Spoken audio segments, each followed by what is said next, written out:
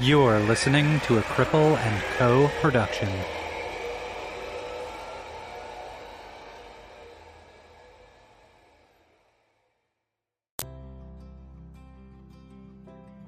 Hey Andrew, how are you?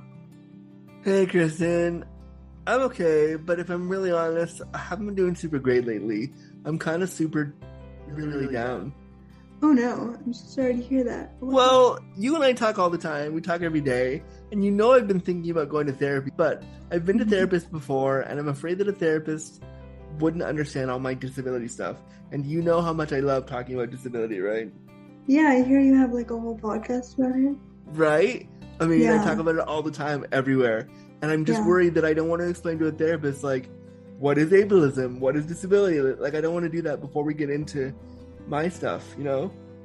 Yeah, that's fair. You shouldn't have to like fully educate a therapist before starting a therapeutic process. And I think that's really hard because honestly, you deserve support from someone who gets it. You get it. You're my best friend. You get it. What do you think I should do? I mean, I think you should find a disability-informed support person to help you work through this. If anyone listening to this is interested, I'm actually offering disability-informed support for $40 per session. Whoa, $40 a session? That's super cheap. The last time I checked, one session was like over $100. But we can still talk about disability stuff, right?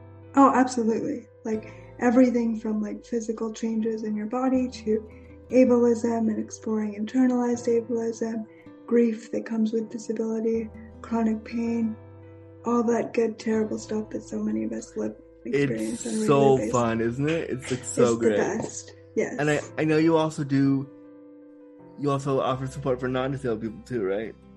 Yeah, I do support for able-bodied and non-disabled people as well because really, I mean, everyone gets sick or experiences illness or vulnerability at some time in their life, and while that's a different experience than living with chronic disability, I think it's all very related, and if you're going through any sort of life change where you're having grief related to bodily change or body difference, I'm more than happy to support you with that as well. I think everybody deserves and needs affordable support. I think that it's such a great thing you're offering, and I want to make sure that all the lovely listeners of Disability After Dark can reach you. How do they do that? Okay, well, right now they can reach me by email. It's Kristen, Kristen, .Williams, WILLIAMS, 10@gmail.com. And you can email me there to ask me questions or let me know if you'd like more information, or you can go straight to booking a support session with me. Awesome. Well, I can't speak any more highly of this amazing thing. I'm so excited that there's finally disability-centered support for stuff like ableism and for stuff like internalized ableism and all the stuff that we go through that we never get to talk about. And thank you so much for offering it and for putting yourself out there, Kristen. Aw, thanks, Andrew. I hope you feel better soon. Me too. Thanks. Bye. Bye.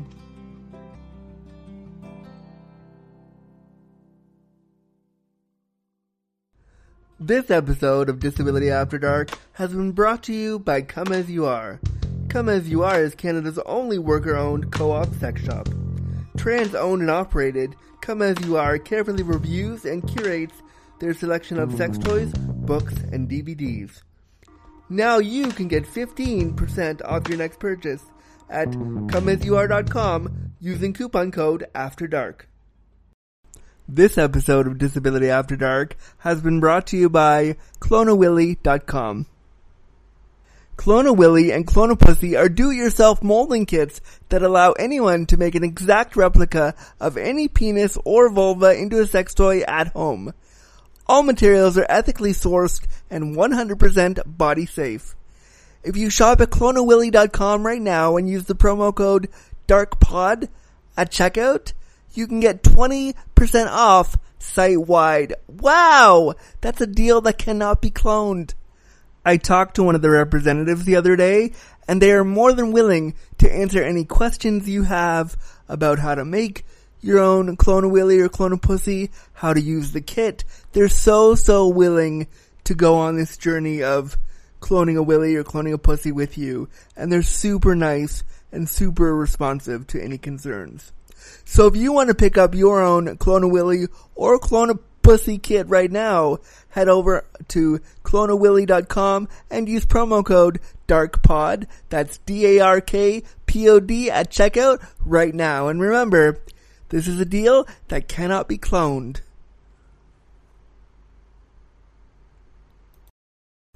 Hey there, Disability After Dark listeners, Andrew here. Well, it's summertime here in Canada where I'm recording, and in summertime we're always told to go outside and explore our national parks. But, for all disabled people, exploring our national parks is just not accessible. Well, I want to tell you about a really cool event that's looking to change that.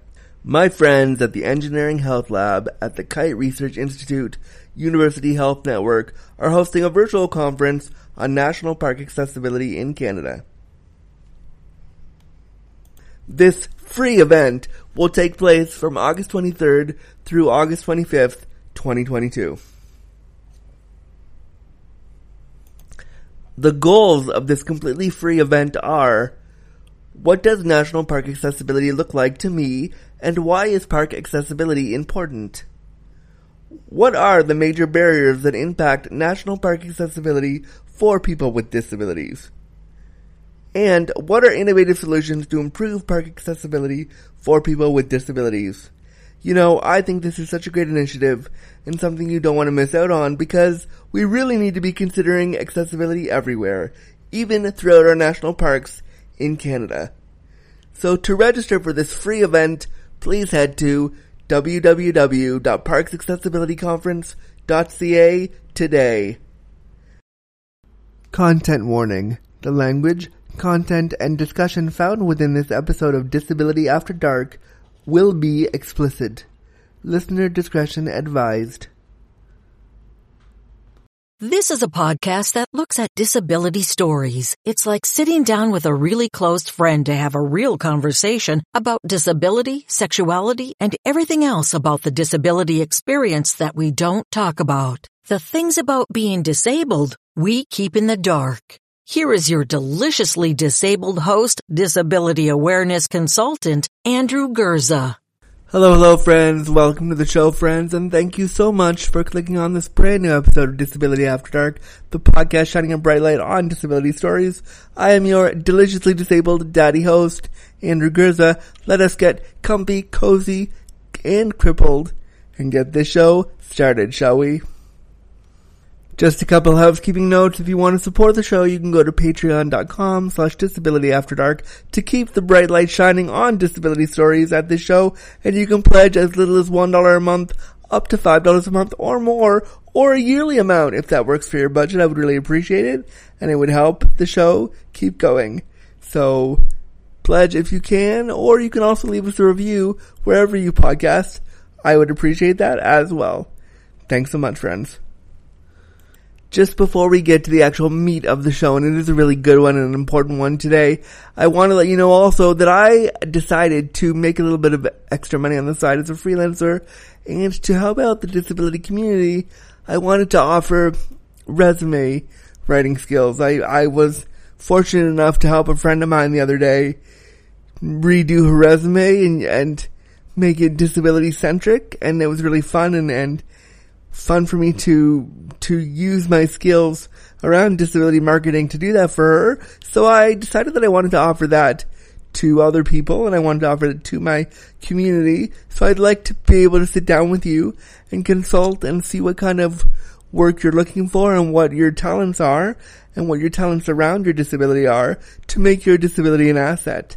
So I'm offering $45 per resume that I will make all fancy and nice for you, and I will make completely disability centric for you, so you can land the job making sure that your resume is disability driven, which I think is really, really important in this current climate that we're in, that we use our disability as an asset. And I think it could be really, really valuable for a lot of people out there looking for jobs. And also, I can use my skills to puff up why things like working from home need to be an option, accessibility needs to be an option, stuff like that on the resume and on the cover letter. So if that's something you're interested in, consider reaching out to me at andrew@andrewgurza.com, and I would love to help you make a resume so you can land the job. So yeah, reach out to me if you're interested. Thanks, friends. On the show today, I sit down with my fellow podcasting friend, Kyle Getz, of the hit queer podcast Gayish. Seriously, if you haven't listened to that show, you really should, because they're fucking funny and it's a great, important show talking about queer community. But I sit down with Kyle because he emailed me probably around the end of last year. We recorded this in November 2021, and they emailed me to say that their depression was starting to be something that was disabling them, and they wanted to consider if their depression was a disability for them, and they wanted to talk that through with me. And I was really, really honored to sit with Kyle and chat with them about their experiences and how depression was disabling for them. And he was really vulnerable with me, and I really appreciated their candor in this interview, and I was really excited to be able to chat with him about it. I love being able to bring people into the fold and just have a talk with them about disability, even if they haven't considered disability, or if they haven't considered themselves disabled just yet. So I was really, really proud to host Kyle again, to chat with him, and this was a really important interview. One of the things he said, which is the tagline for this interview, which I really can't stop thinking about, was he said, "I'm depressed, I'm not a bad person."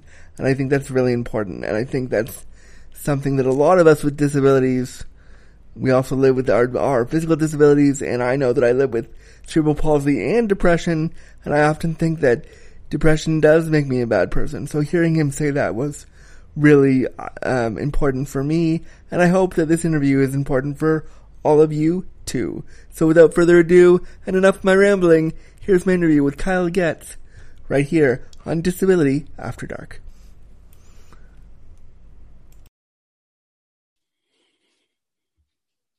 Kyle, hello. Hey, how's it going? Hey, it's good. It's so nice to have you back on the show today. How are you? I'm good. Yeah, it's great to talk to you again. It's been a bit. Yeah, it was really kind of surprising to get your email. I was surprised. Well, not surprised, but I was like, oh, that's a different take, because you had asked to come back on the show to talk about some stuff today. Yeah. So I would definitely want to do that with you, but just in case anyone's listening and they don't know how we know each other and they don't know why you're back on the show, can you introduce yourself a little bit? Yeah, we met in a sex club in 1994 when we were both traveling in Florence. Wow, when I was 10 and you were probably younger than that. No, none of that is true. We have been on each other's podcasts. I do the podcast Gayish and a newer podcast, Have a Nice Gay. We've been on each other's, and we're part of like a cool queer little podcasting group that's just kind of knows each other virtually. Yeah, we've never met in person. One day soon, hopefully. Yeah, safe to go places, we will. But I was excited to get your email when you said like that you wanted to talk about disability stuff, because I was like, oh, I didn't know that you were exploring that. Yeah, I've been trying to. The source of the question in my mind comes from depression, and it's something that I've struggled with most of my life, and it's gotten worse and worse as I've gotten older, and especially recently, it's progressed to a point where it really has an influence on my day-to-day life and can at times make it so I can't achieve kind of like basic things. And I related to the producer on our show, Gayish, was on to talk about his kind of journey. And I related to one part that he said where he mentioned in applying for jobs, like there's the little box that says disability, and I have started checking that as I've been applying to jobs, because it's true, like it's correct. Major depression is one of the things on the list, and I want to make sure that if I got a job, that they would be required to afford me all the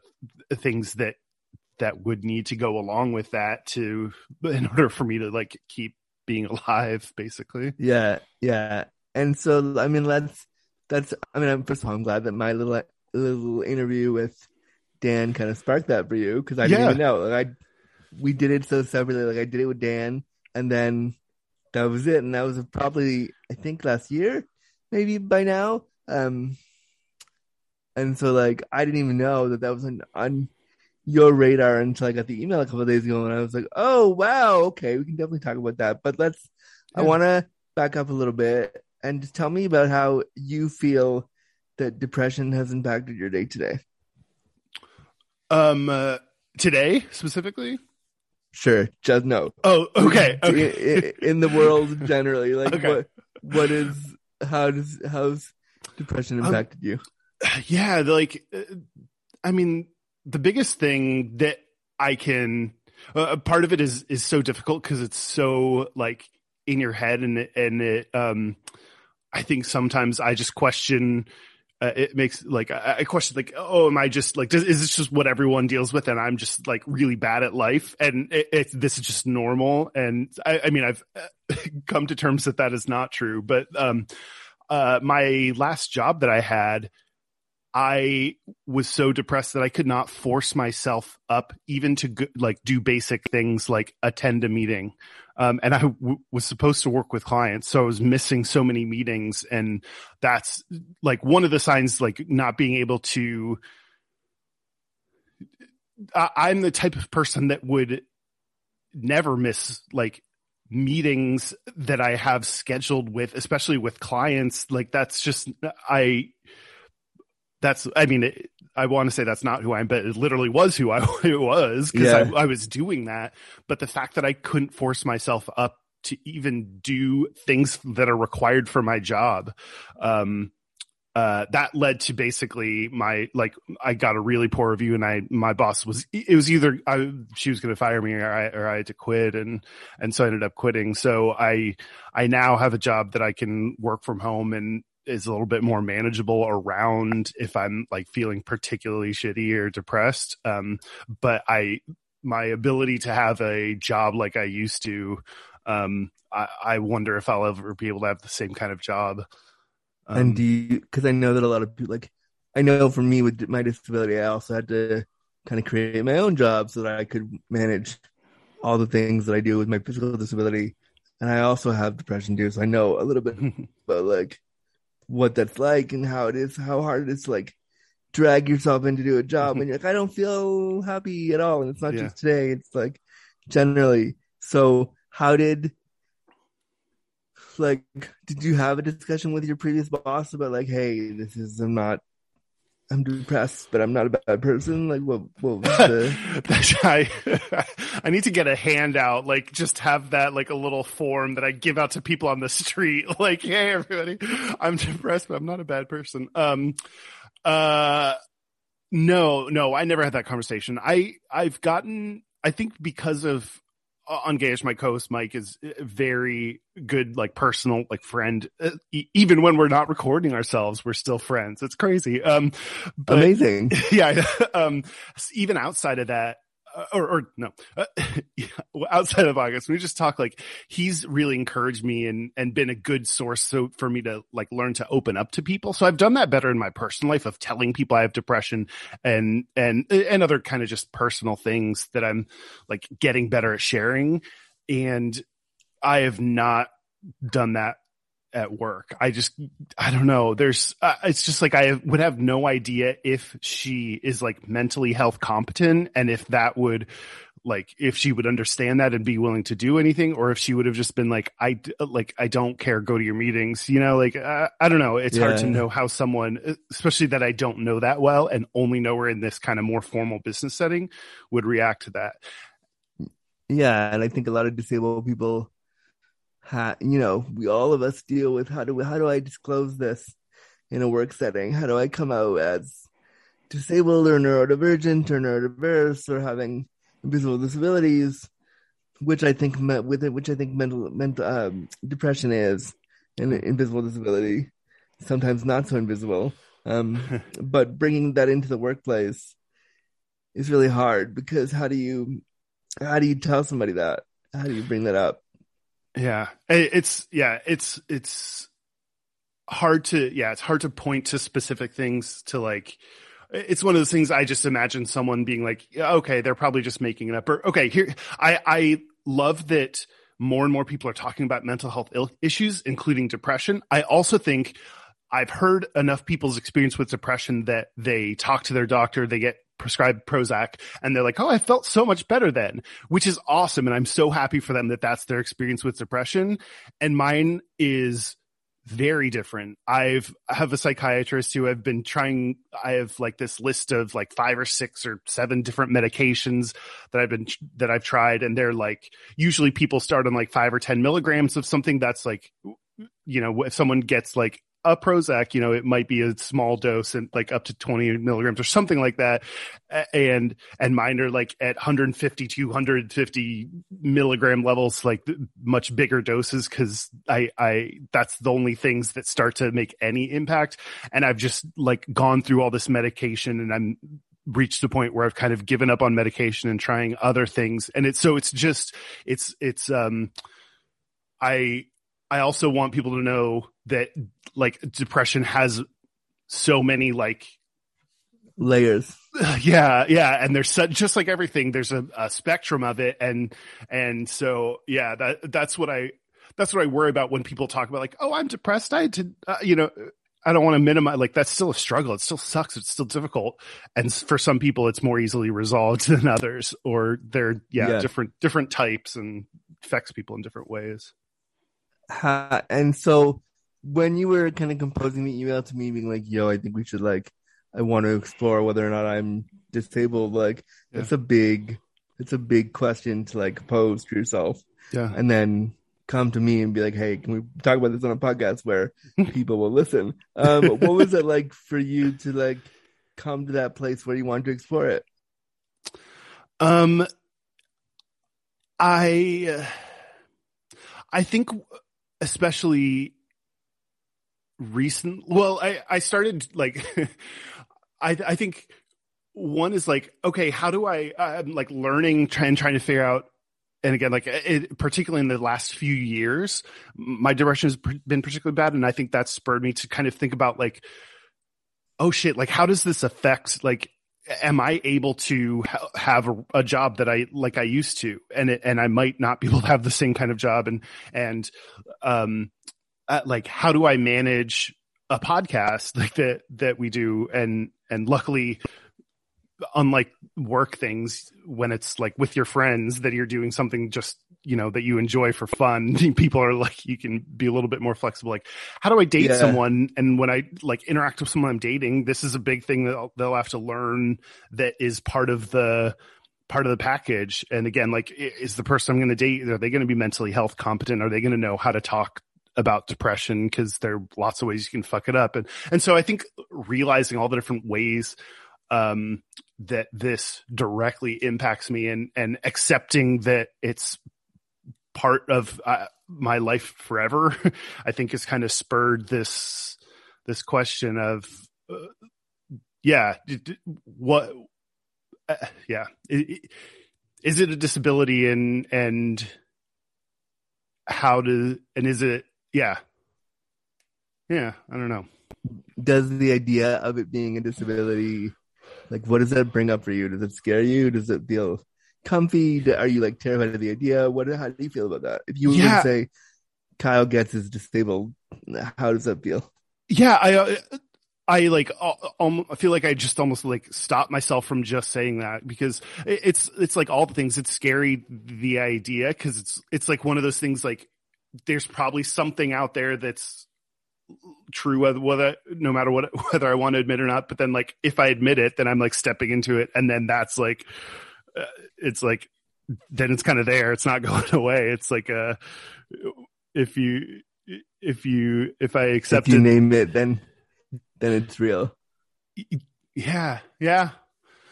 Damn it, Andrew. I mean, I know, right? And so many people that I've asked this question too, and believe me, you're not the first guest and you won't be the last that we've explored this with, said, like, do I deserve to have the title of disabled? Am I taking it away from somebody who actually has, more severe disabilities or different disabilities? And to that I say, no, you're not taking it away. It's your experience and you're allowed to name it what it is. And if you have decided that it's a disability for you and it's disabling enough, and it sounds like, given that little thing you said at the beginning where you couldn't even go to meetings, like, that's pretty disabling. If you can't even go to a meeting or want to go to a meeting, then that's pretty much stopping you from having a life. And that's got to be hard. And if naming it as a disability is something that will bring you support to get the help you need to get better meds or a different type of therapy or like something, then I think it's great. And also the thing about disability is that there's a culture around people who are disabled. If you go on any kind of like Twitter, Instagram, or any social media, there's a huge culture around disability of people who have invisible disabilities like depression or who have physical disabilities and depression, and they're like, yeah, these are my disabilities. So I think there's a lot of power in naming it what it is, but I can see why it would be scary. Yeah. So like there is like, that kind of baggage that comes with it. There's there's also something like the good side. Like if I were to more accept that and have that label, like I mentioned, it's like depression, even at my worst, when I can't get out of bed or do anything, like during COVID, I didn't have a full-time job. So it was like, makes it kind of, you could be in bed all day and then people just be like, oh, well, he doesn't have a job. Like, that's fine. That's like, you could do that. And it's like, well, if you're not doing anything at all day and are unable to like kind of do your basic maintenance or take care of yourself, like that's a little bit, but like there's something, that would be a little bit validating about knowing for sure that that's true, because it like, it's a little bit more tangible kind of thing I could point to.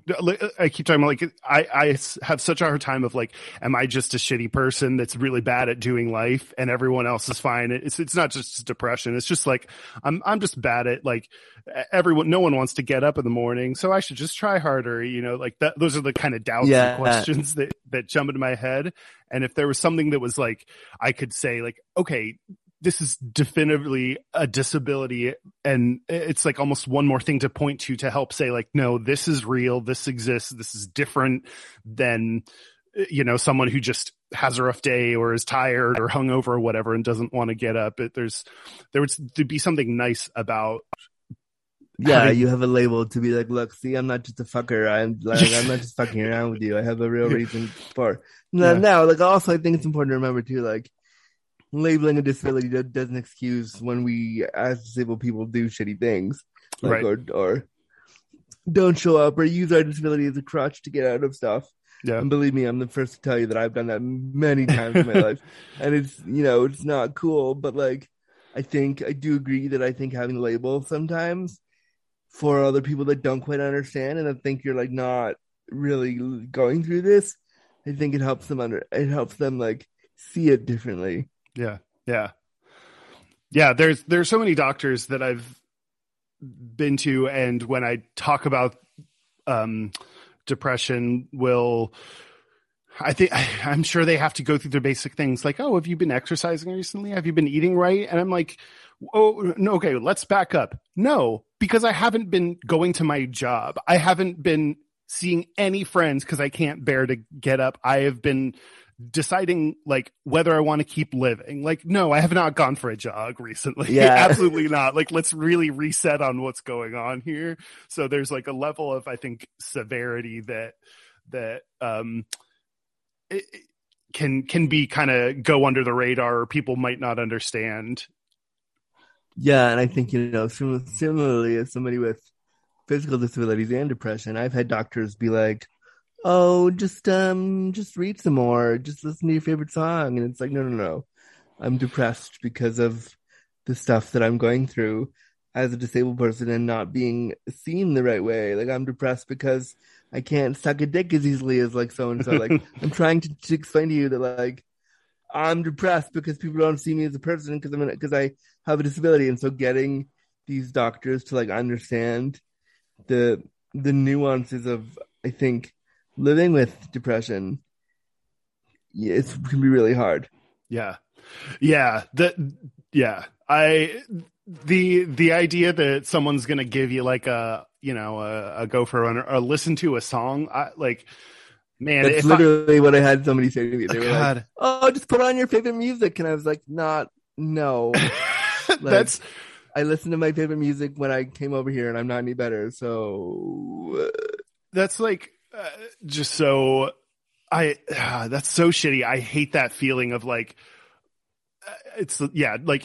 hey, that's a dumb suggestion, and you're a dumb person for suggesting it. Yeah, and why would you even? Like, and you're a doctor, and you're supposed to know better. Like, what? I don't understand how. Like, what? So, but I'm curious. Like, because we both like sucking dick quite lots. Mm-hmm. I listen to your show. I know. I've heard the things you say. I've heard, and you're drinking out of a cum mug as we're recording. To everyone listening, it's a mug that says the word cum on it. But there might also be cum in it. I don't know. You don't know what I'm drinking. I don't know what you're drinking. But how does the depression affect your queerness, affect like relationships, affect your sucking dick ability? Like, how does it play into all that? There are absolutely times of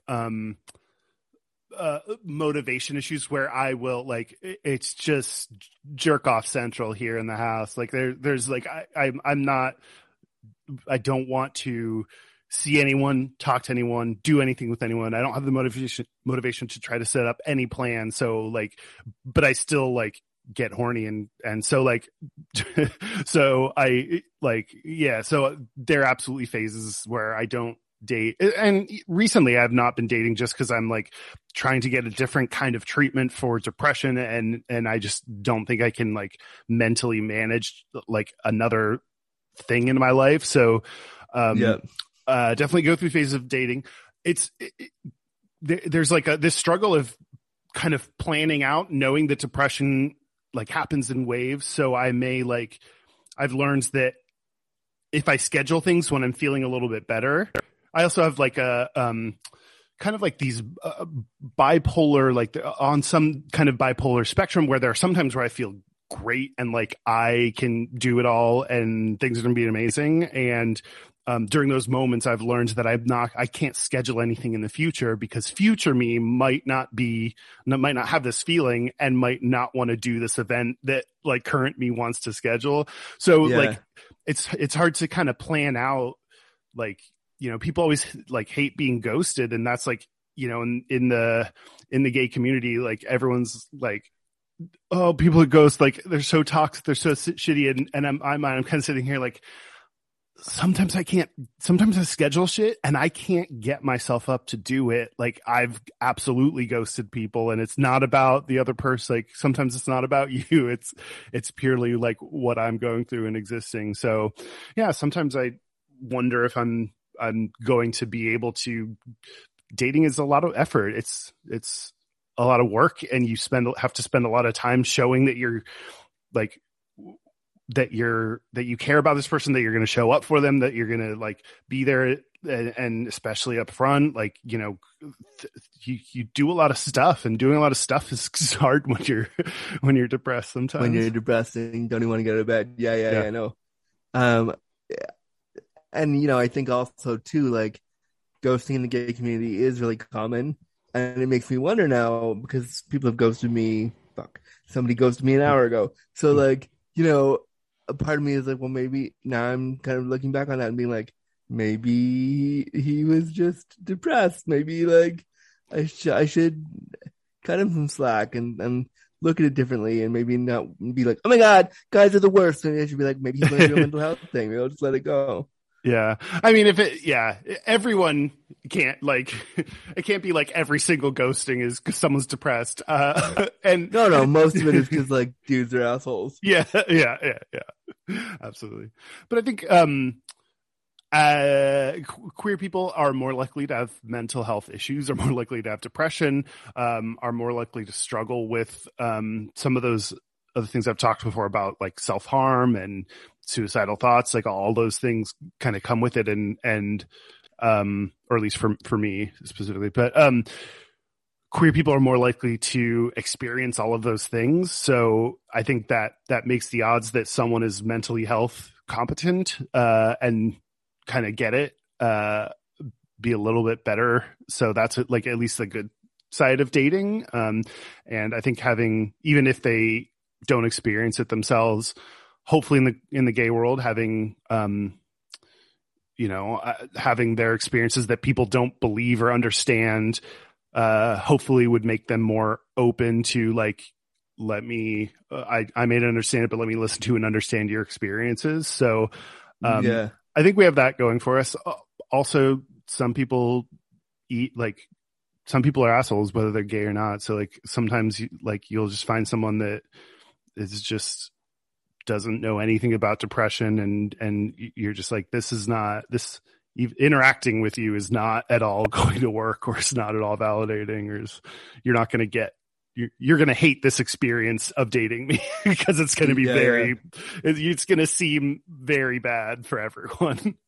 What would you say to all the people that you have ghosted in times of like depression, when you were just going through it and trying to navigate that? Can we pause for like 2 seconds? I heard somebody knock on my door. Hang on. Yeah, 2 sure. seconds. I think I may have an Amazon delivery. Ooh. Hello? Cool. I open the door and no one's there. Maybe it's a ghost. It's a ghost. We're talking about ghosting. It's a ghost. Weird. It's a ghost. Yeah. I don't see anybody there. It's okay. Good. I tried. So yeah, what was my question? Yeah, what would you say to like the dudes in your life that you've ghosted when you were going through depression? Two things. And this is a really good question because I've not. One is I wish I could have been better at explaining why I was doing what I was doing, and that's not a big paragraph or life story or anything, just explaining, sorry, depression, I can't do this. My tendency in the past has been to, and it's still something I deal with, is trying to avoid or hide from the problem.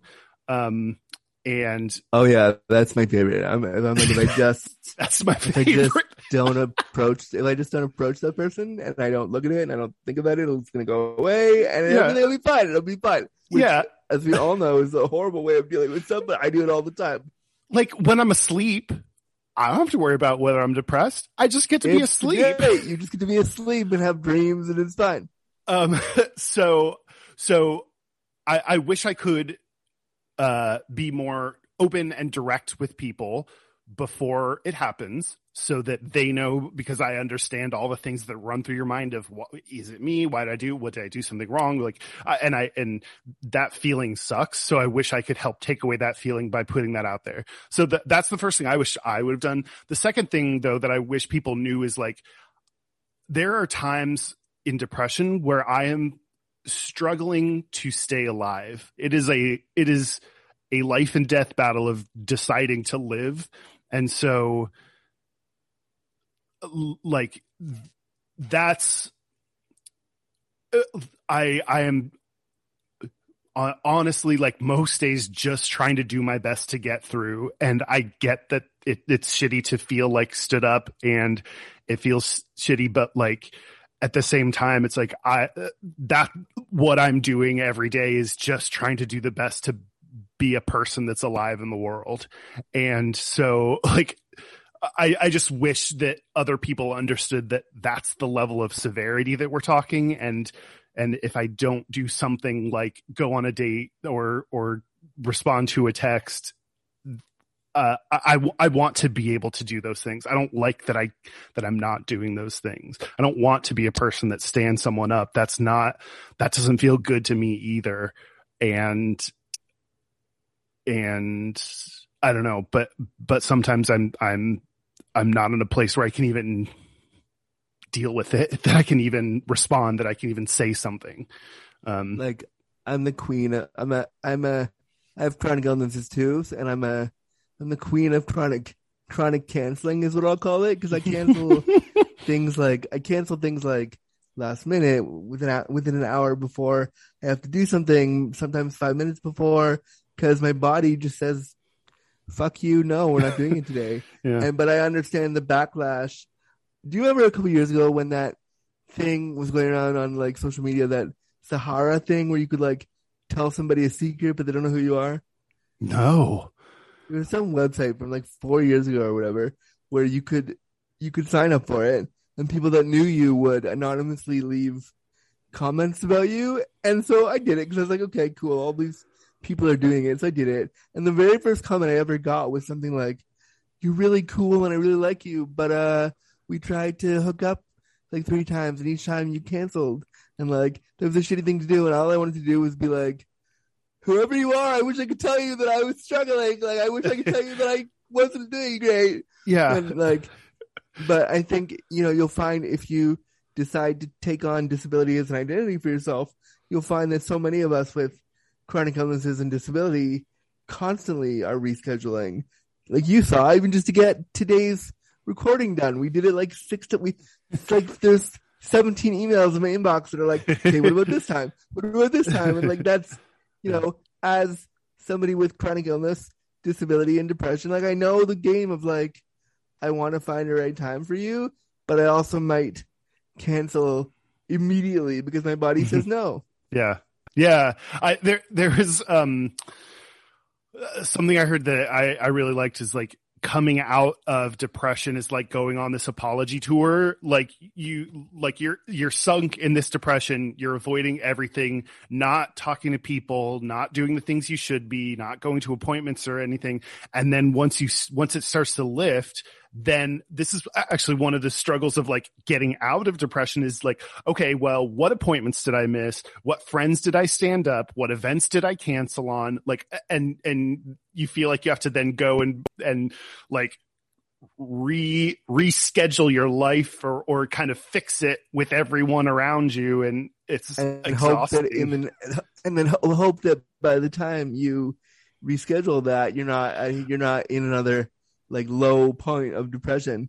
Yeah. And then, it's planning, trying to like think and plan ahead for like, when we were scheduling this on my side, I'm like, am I going to be able to get up to do this thing? Like, in what place am I at right now that I think I can, trying to think ahead to how you're going to be feeling the next day is interesting. You might want to put something in your email, like in your signature for your personal emails or even your social media. Just be like, hey, thank you for writing me. I'll respond in 2 to 3 days. P.S. There's a chance I might not get back to you at all because depression is real. Like, I put a thing on my email that's like, due to chronic pain and all the other disability stuff that I deal with, you might not hear from me for a while, and I might just forget your email. So, keep trying. Yeah. And like, even with this podcast, I can't tell you how many times I've had to reschedule, or I've done interviews that I haven't released yet that I forgot that I did, that I was like, oh fuck, I have to release that. Okay, wow. And people will come back at you and be like, well, why didn't you release it? It's like, well, because I'm going through like stuff. Plus also like, I don't have a team behind me managing it. Like, I am jealous of you guys at Gayish because I don't have a fucking Dan to do it's me doing all of it. So like, I don't have a team of people doing it for me. It's me. So when people come to me and be like, why do you do this? It's like, well, I'm also like depressed. And if you yell at me, I'm not going to want to do it anymore.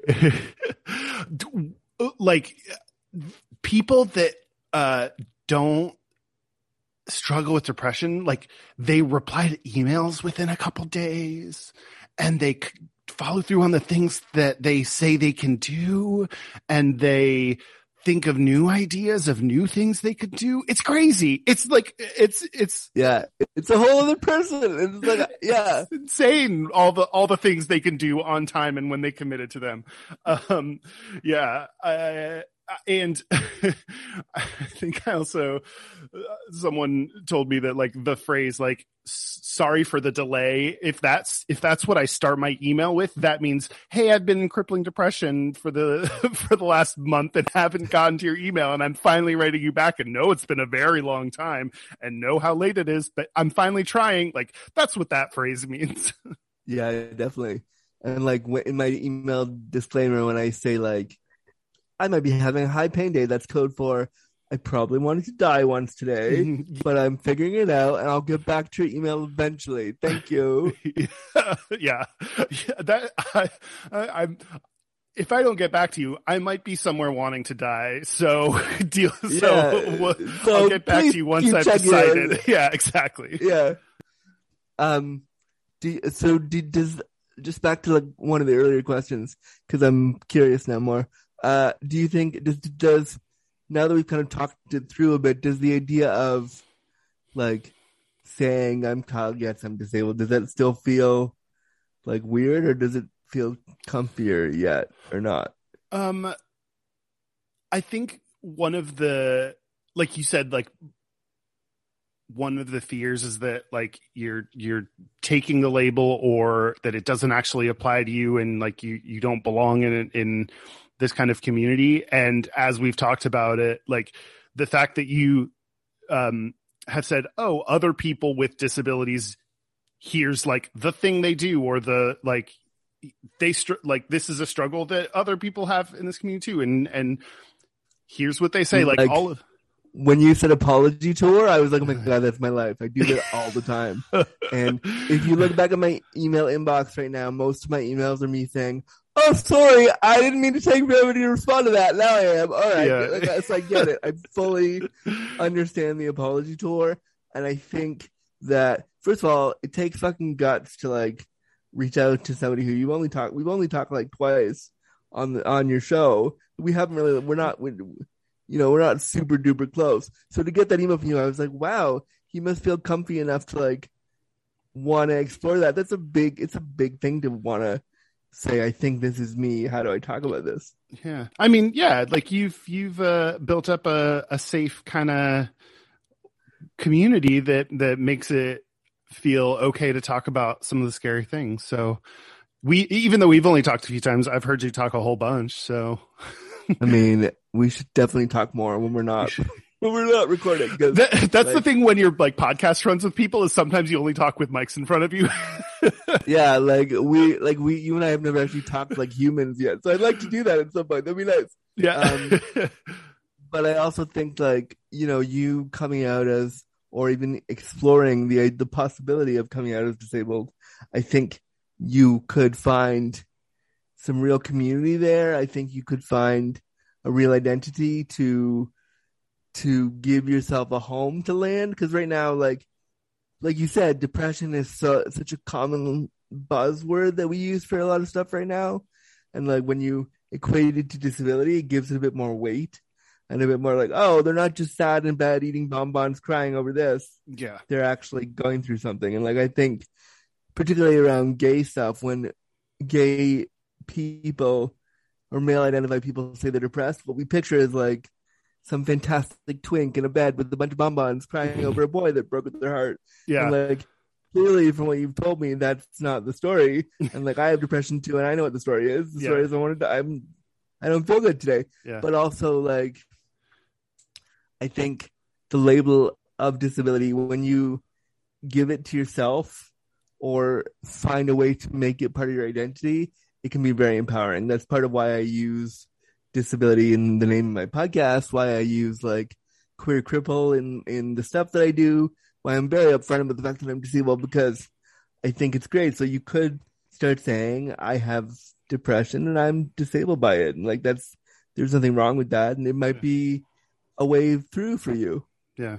Yeah. Yeah. That's, I think, the reason I've thought about this so much about why we don't see like representation of depression, and it's not like someone just sitting at home, like crying, like literal crying is rarely part of my actual depression. Like, so yeah. And it's the reason we don't have it in media is because it's very boring. Like a movie about depression would be someone asleep in their bed. Like it would just be like, you can't even, if you montage depression, it'd be like they're asleep in their bed this day, or at least for me, they're asleep in their bed that day. Hey, look, they're asleep in their bed again that day. Like the montage of depression is even boring. Like you can't, like, there's nothing to show because it's just it's so boring. And like you're not gonna, at least for me, it's not something that like, oh, then you recover from and it's over. Like it's just a continuous struggle. It's just, yeah, there's any representation of it would be very slow and just not fun to watch. But I think the montage of the apology tour would be hilarious. Like I would watch that. I would watch the montage of you sending the apology text over and over and over and over again. Hilarious. Rescheduling dentist appointments and taking my dog for a long walk because he hasn't gotten one recently. Rescheduling that blowjob with that guy on Grindr you met that time. Being like, hey, sorry, I was going to blow you that time. Hey, I'm depressed and it's hard for me to get out of bed. Could you come here and just use my mouth however you want? I'll be laying here. I don't have to. I'll just be laying here in like weird silence. I consent to all of it, and I love this, but I also don't want to be involved. Thank you. Yes, there should be like a hookup app for depressed people so that they know, like, hey, my medication is going to make it so my dick's not hard, but you can go ahead and put stuff in my butt. There really should be a gay sex app for depressed gays, like depression. I'm trying to turn, or like Scruff could be like enough. No, I'm trying to like depress. Like press. No, I got nothing. We'll have to work on our brain. Depression. We'll figure it out. But yeah, no, I think there should be maybe more. Like I would love to see a depiction of depression like gay porn, and then like the media we consume, because our queer media is so flashy and bright and beautiful, and everybody's like has six packs and does all the fucking, and we know that's not true. Yeah, but we also don't talk about what happened before the performers got together. Maybe one of them was depressed and they didn't want to do the scene, but they're going to do it because it's hot, but also they're having depression the whole time. Like, I wish we could show that more. Yeah, absolutely. I think that's one of the things that I think is valuable about talking about it is, sometimes you see other people and they're like doing something. You're like, oh, that looks so easy for them. And not enough people talk about like what happened behind the scenes. Like maybe, doing that thing took everything they had to do it, or they needed so many people to support them to do it, or, like you never know what's kind of going on behind the scenes. And,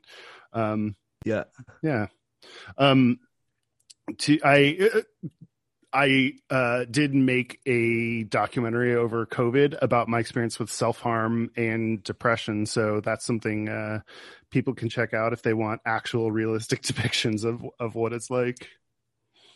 Oh, nice. That's, I mean, I've been in a doc too, so I know like the pressure of that, but I can't imagine the pressure of doing a doc about the thing, like about depression. Like that's a lot.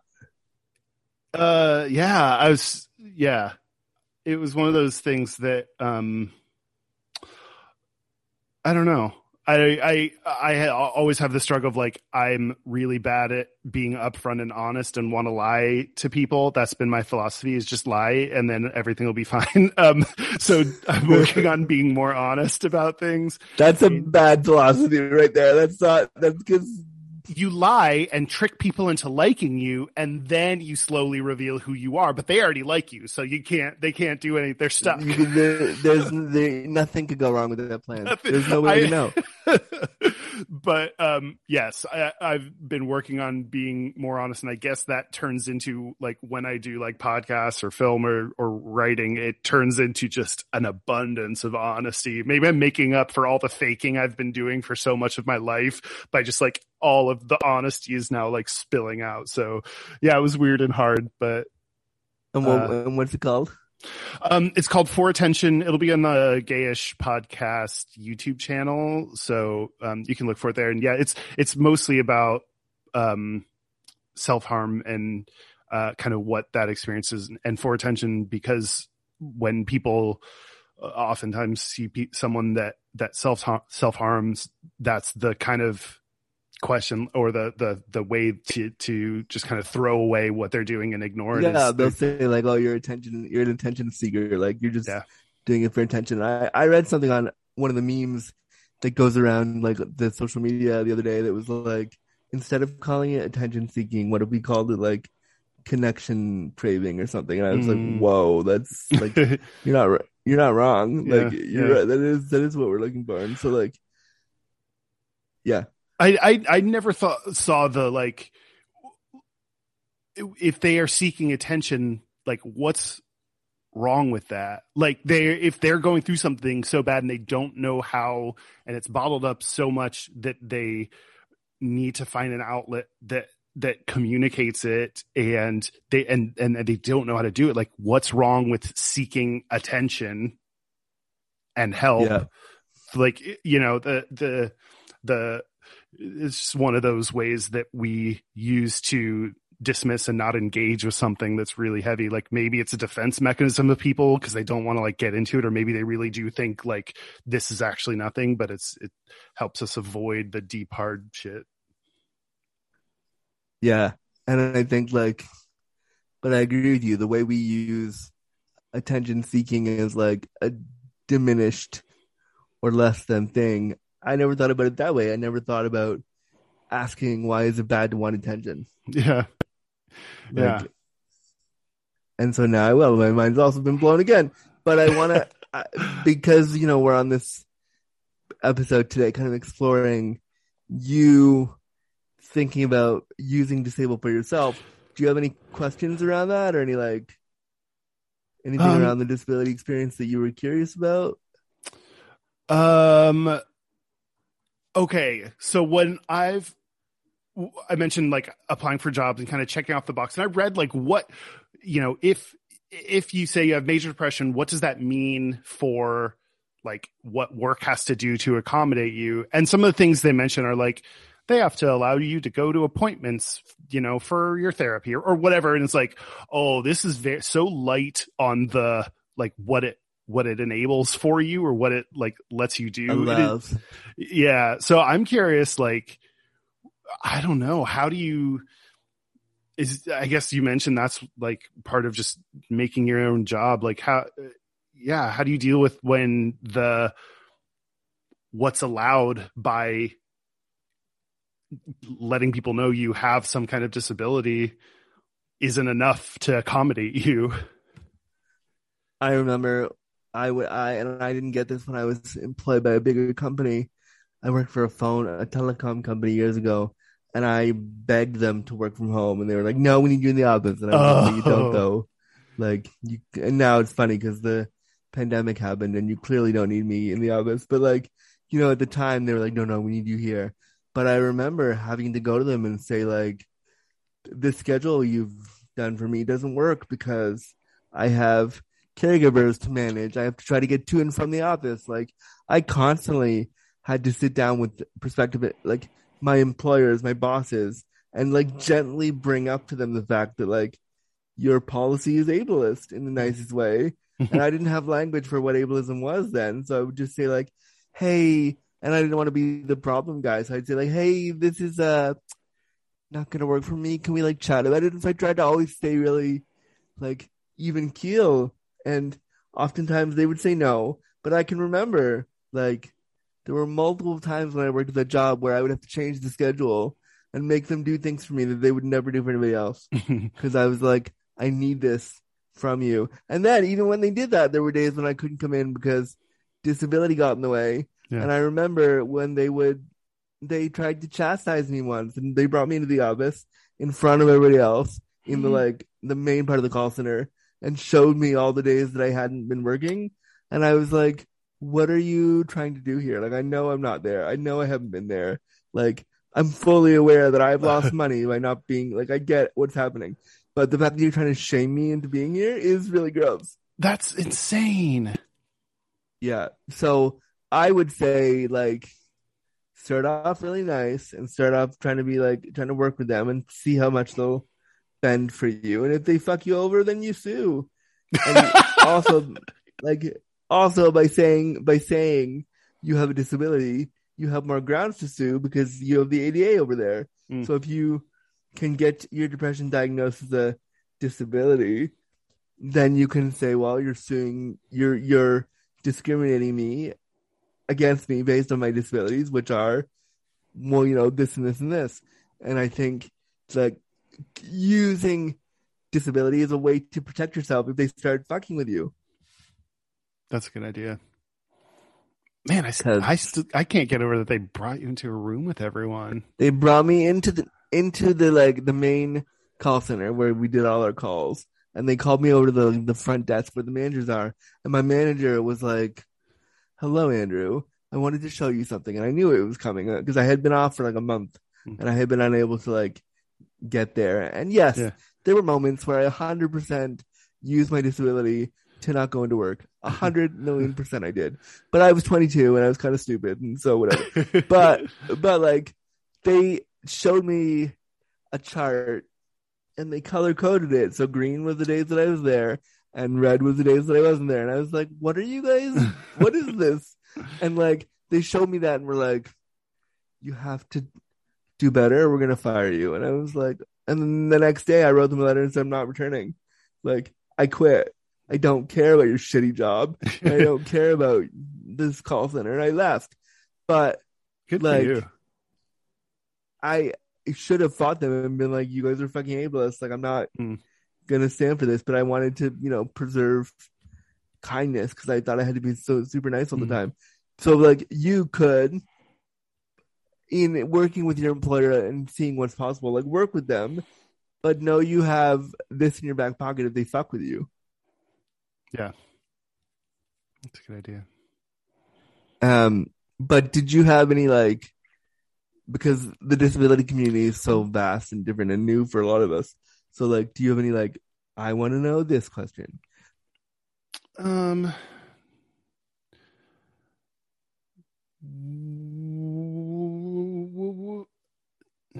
I think no. I think a lot of like where I'm at needs to like.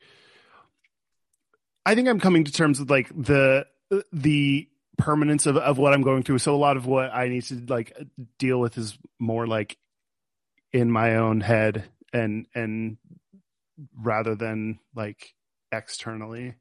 So no, I don't think I have any other questions about disability. Well, that's cool. How is this like?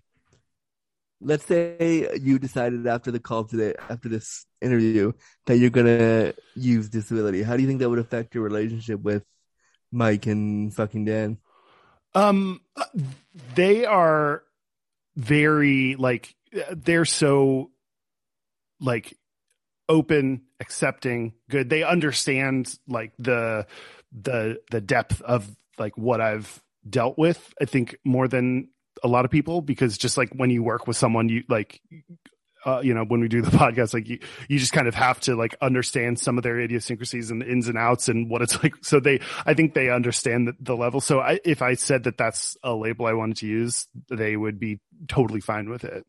I think they would understand where that's coming from, and I think that would be a very easy and accepting conversation, which is very nice to have people in your life that you feel comfortable like sharing that level of, and you can expect a validation and acceptance. Yeah, I figured that they would be, but I also know like coming out to your friends as having a disability can be really fucking scary because people have all these different views of disability. And so when I talked to fucking Dan last year, pretty sure we did it last year by now. When I talked to him last year, he said the same thing. I'm like, I don't know how to come out about this. How do I do this? Like, how do I tell people that I am disabled now? And so like, I kind of like that you want to explore it. And again, it might not be a label that you want to use, but knowing that it's there and knowing that there's a community there for you might be helpful too. Yeah, absolutely. And I guess, like there's gotta be some kind of like, depression and disability, kind of thing that people have explored. And it's so weird because I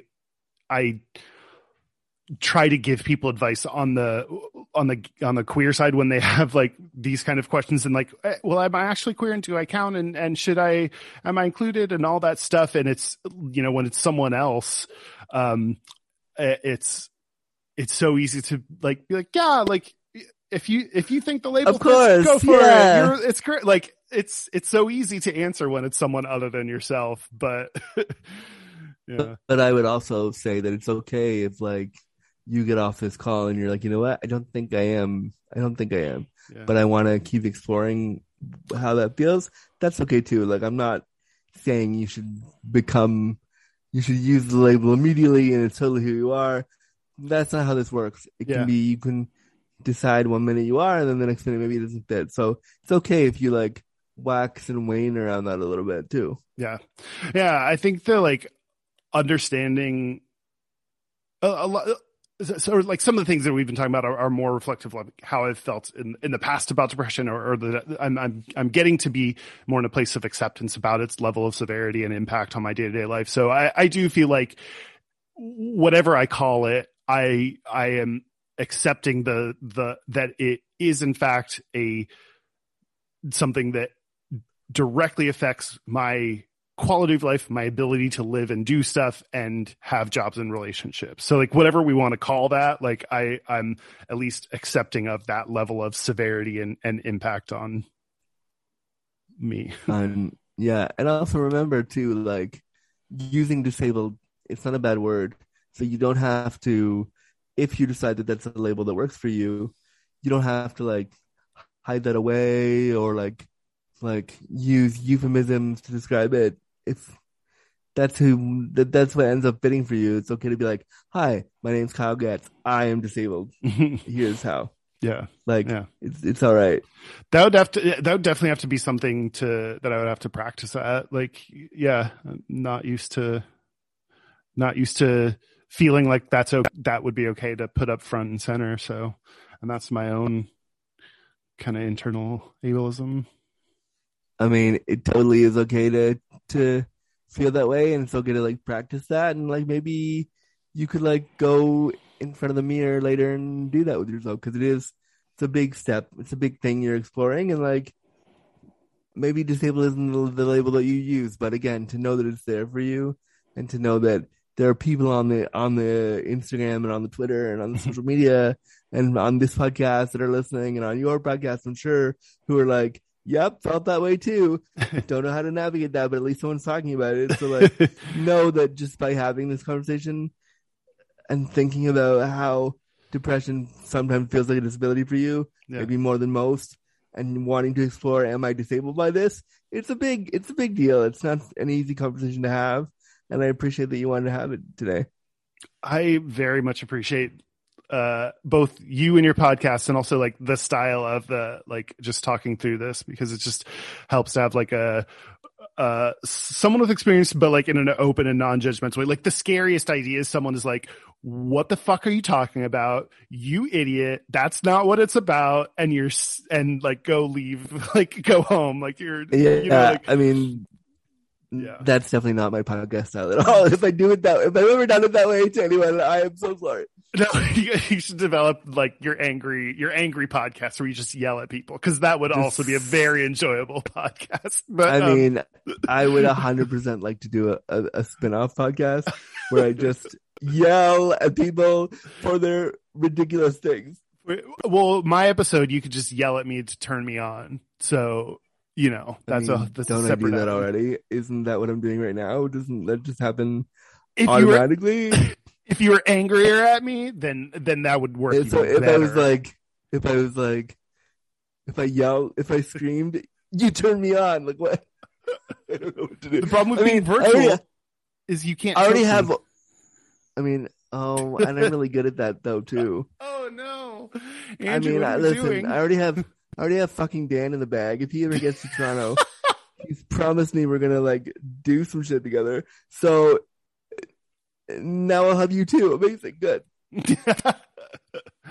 Yeah, but no, I appreciate you talking through and exploring, and yeah, it's something I'm gonna, you know, keep doing and figure out how to navigate for probably a while.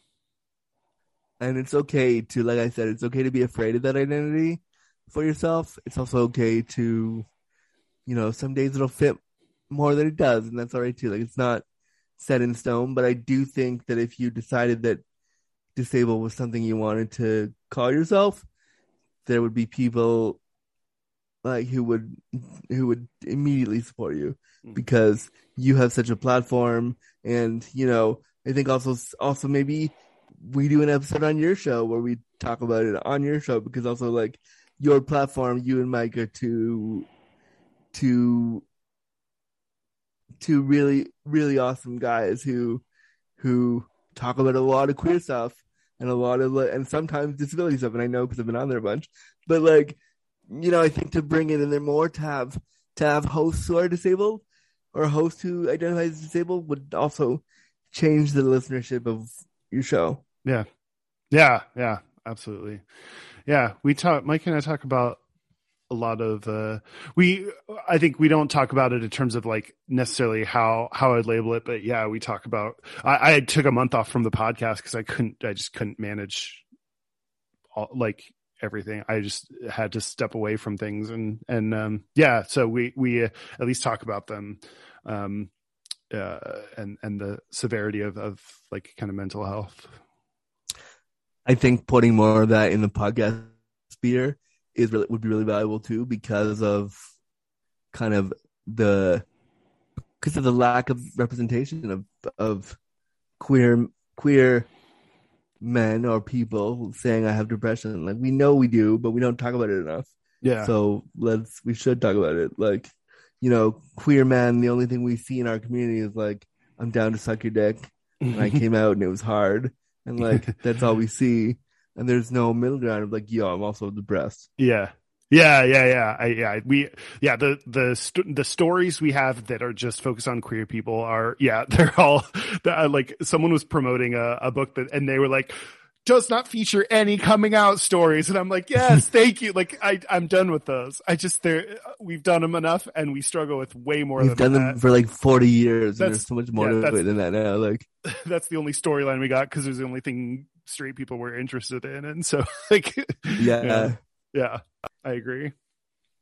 Is there any other amazing things you want to say about yourself or depression or disability or any of that? I have no more insights. No.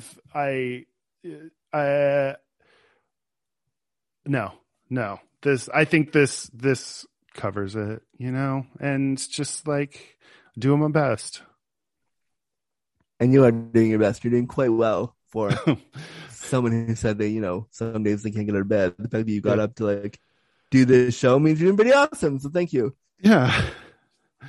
And how can the people get a hold of you? How can they follow you? How can they support you? Yeah, the show we've been talking about a lot with my co-host Mike is Gayish, so you can find that on all social media platforms.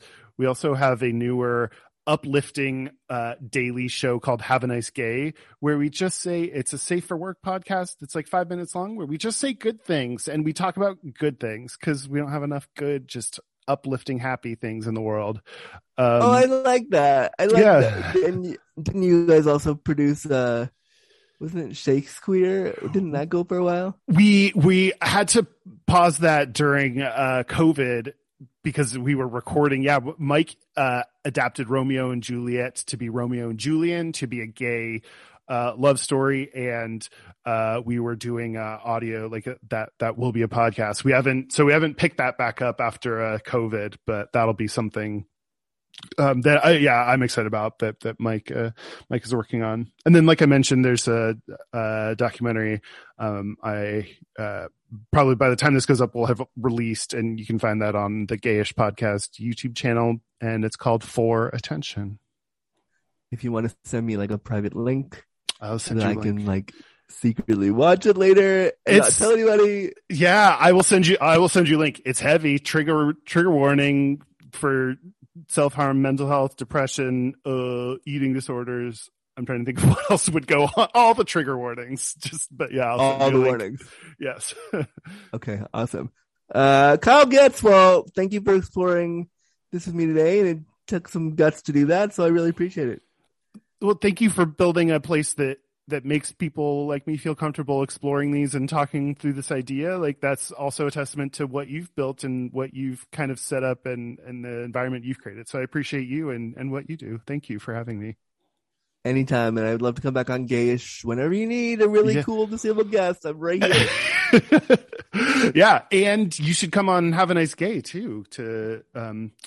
You can be on all our stuff. I would love that. I mean, when that Shakespeare thing comes out, I'll be a voice actor. Let me know. So many, Andrew Gurza just pops up everywhere and everything. Everywhere. I'm fine with that. Everywhere. Good. All right, Kyle. Well, thanks for coming on Disability After Dark today, and I will talk to you soon. Yeah. All right. Bye. Bye.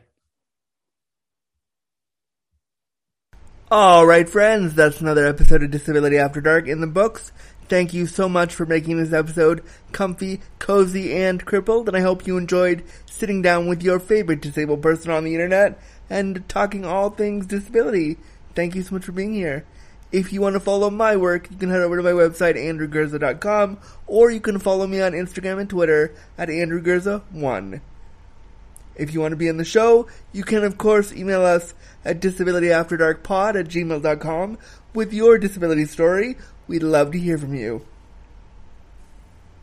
If you want to support Disability After Dark, you can go to patreon.com/disabilityafterdark and pledge as little as $1 a month up to $5 a month or more, or even a yearly amount if that works for your budget.